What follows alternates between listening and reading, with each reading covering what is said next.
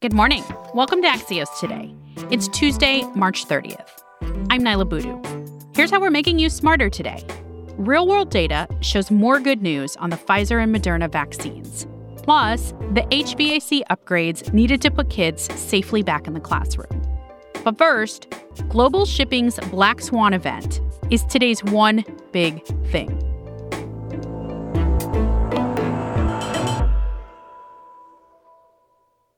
It's free. The Ever Given was stuck in the Suez Canal for almost a week, blocking more than 350 ships.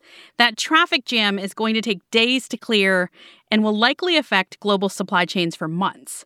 But it's not just the ship's fault. Axios' Felix Salmon says global shipping was broken before the Ever Given. Good morning, Felix. Good morning, Nyla. Felix, is this what you all in the business world call a black swan event? Something that perhaps seems obvious in hindsight but wasn't anticipated? Is that what the Ever Given getting stuck was? 100%. No one had the Suez Canal getting blocked up for a week on their list of things to worry about. It happened and it was painful. It wasn't major pain. It was relatively minor pain. We all get over it. The real black swan event was the pandemic. That was the thing that really screwed up the global shipping system and from which the global shipping system has still to recover. This latest mess in the Suez Canal has screwed it up even worse than it was before. And so it's made it even harder to recover from. But it was broken even before the Ever Given got stuck. How did the pandemic mess everything up? It changed a lot of things. It changed, number one, who was manufacturing stuff. A lot of factories just closed down in the pandemic. It changed what we were buying. We consumed many fewer services and many more goods. The big problem is no one knows what's happening in the future. No one knows whether we're going to bounce back to where we were before, whether we're going to go somewhere completely different. All of these different things are possible. And without being able to see the future, you can't really build a global shipping system because global shipping is based on very predictable flows of goods that happen month in and month out and year in and year out. And you can book capacity years in advance and you can build ships to anticipate demand that you see coming 5, 10, 15 years down in the future. Right now, people can't even see 6 months into the future, let alone 6 years. So, Felix, does this mean that the global shipping industry will have to evolve into being more nimble? If it does have to evolve that way, it will be a major reversal. The global shipping industry has spent decades consolidating, getting bigger, building bigger and bigger ships like the Ever Given. And if it needed to reverse, if it needed to become more nimble, smaller ships, moving to more ports rather than just a handful of very big ones, that would be a reversal of decades of what they've been working on up until now. And it would probably take decades to get there from here. So what does this mean for the people who are waiting for furniture or an oven and being told it's going to take months? It means it's going to take probably even a bit longer. More good news for 2021. Felix Salmon always has it. Thanks, Felix. Thanks, Nyla. Felix Salmon is Axios' chief financial correspondent. We'll be back in 15 seconds with promising new data about the Pfizer and Moderna vaccines.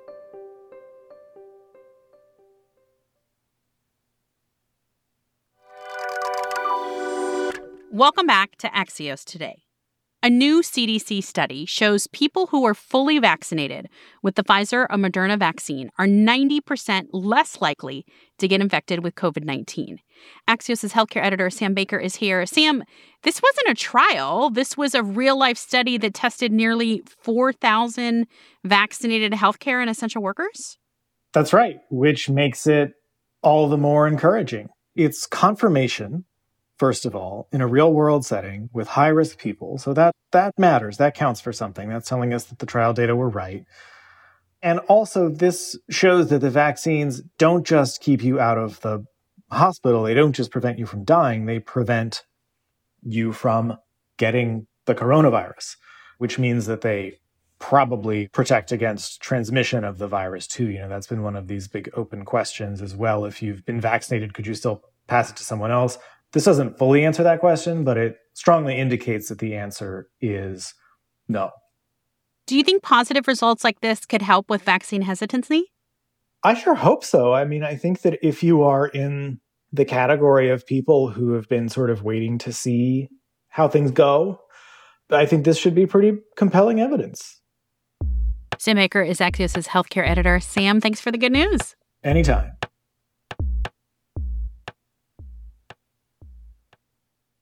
Just about half of American kids are now attending school every day in person. In order to get the rest back into the classroom, schools may need to look to ventilation systems. Axios' Kim Hart has been reporting on how airflow could be the key to reopening schools. Good morning, Kim. Hello.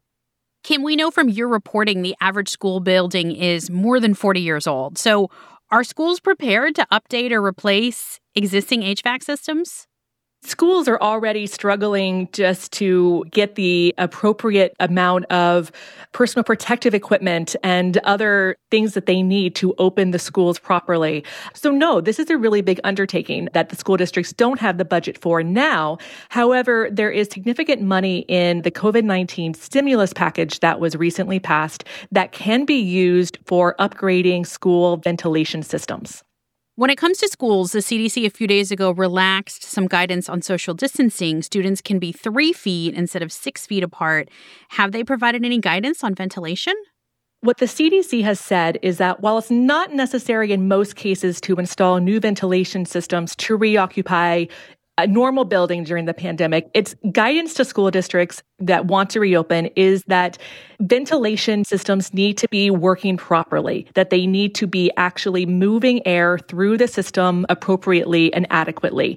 It's a little vague, and I think the school districts are going to have to make that call on their own, but all the school districts obviously want to open. They want to make sure students are safe there and that families feel confident in sending the students back.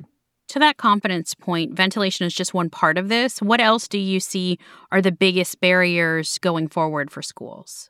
Yeah, the CDC made it clear that this is just part of the equation. It's part of a layered approach, if you will, that also includes continuing to wear masks, keeping children socially distanced. So even if that comes down from 6 feet apart to 3 feet apart, they still need to maintain some distance from each other, continuing to wash hands, sanitize surfaces, doing all the things that people are kind of currently doing. But this could make people feel more confident and the likelihood of transmission in a classroom less likely.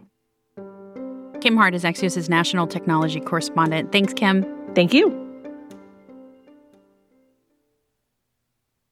America is watching. Just like this press, many shows, court TV, they will display everything. That was George Floyd's brother, Philonise Floyd, outside the courthouse yesterday, just before the trial of former Minneapolis police officer Derek Chauvin began. It's the first time the state of Minnesota has let cameras into the courtroom for gavel-to-gavel coverage. If the O.J. Simpson trial was made for TV, then the Chauvin trial is made for live stream. Websites, newspapers, even YouTube were all streaming the court TV feed. But live stream isn't perfect. Late yesterday afternoon, it failed. And instead of continuing the trial, the judge decided to stop. The stream and the trial start back up this morning.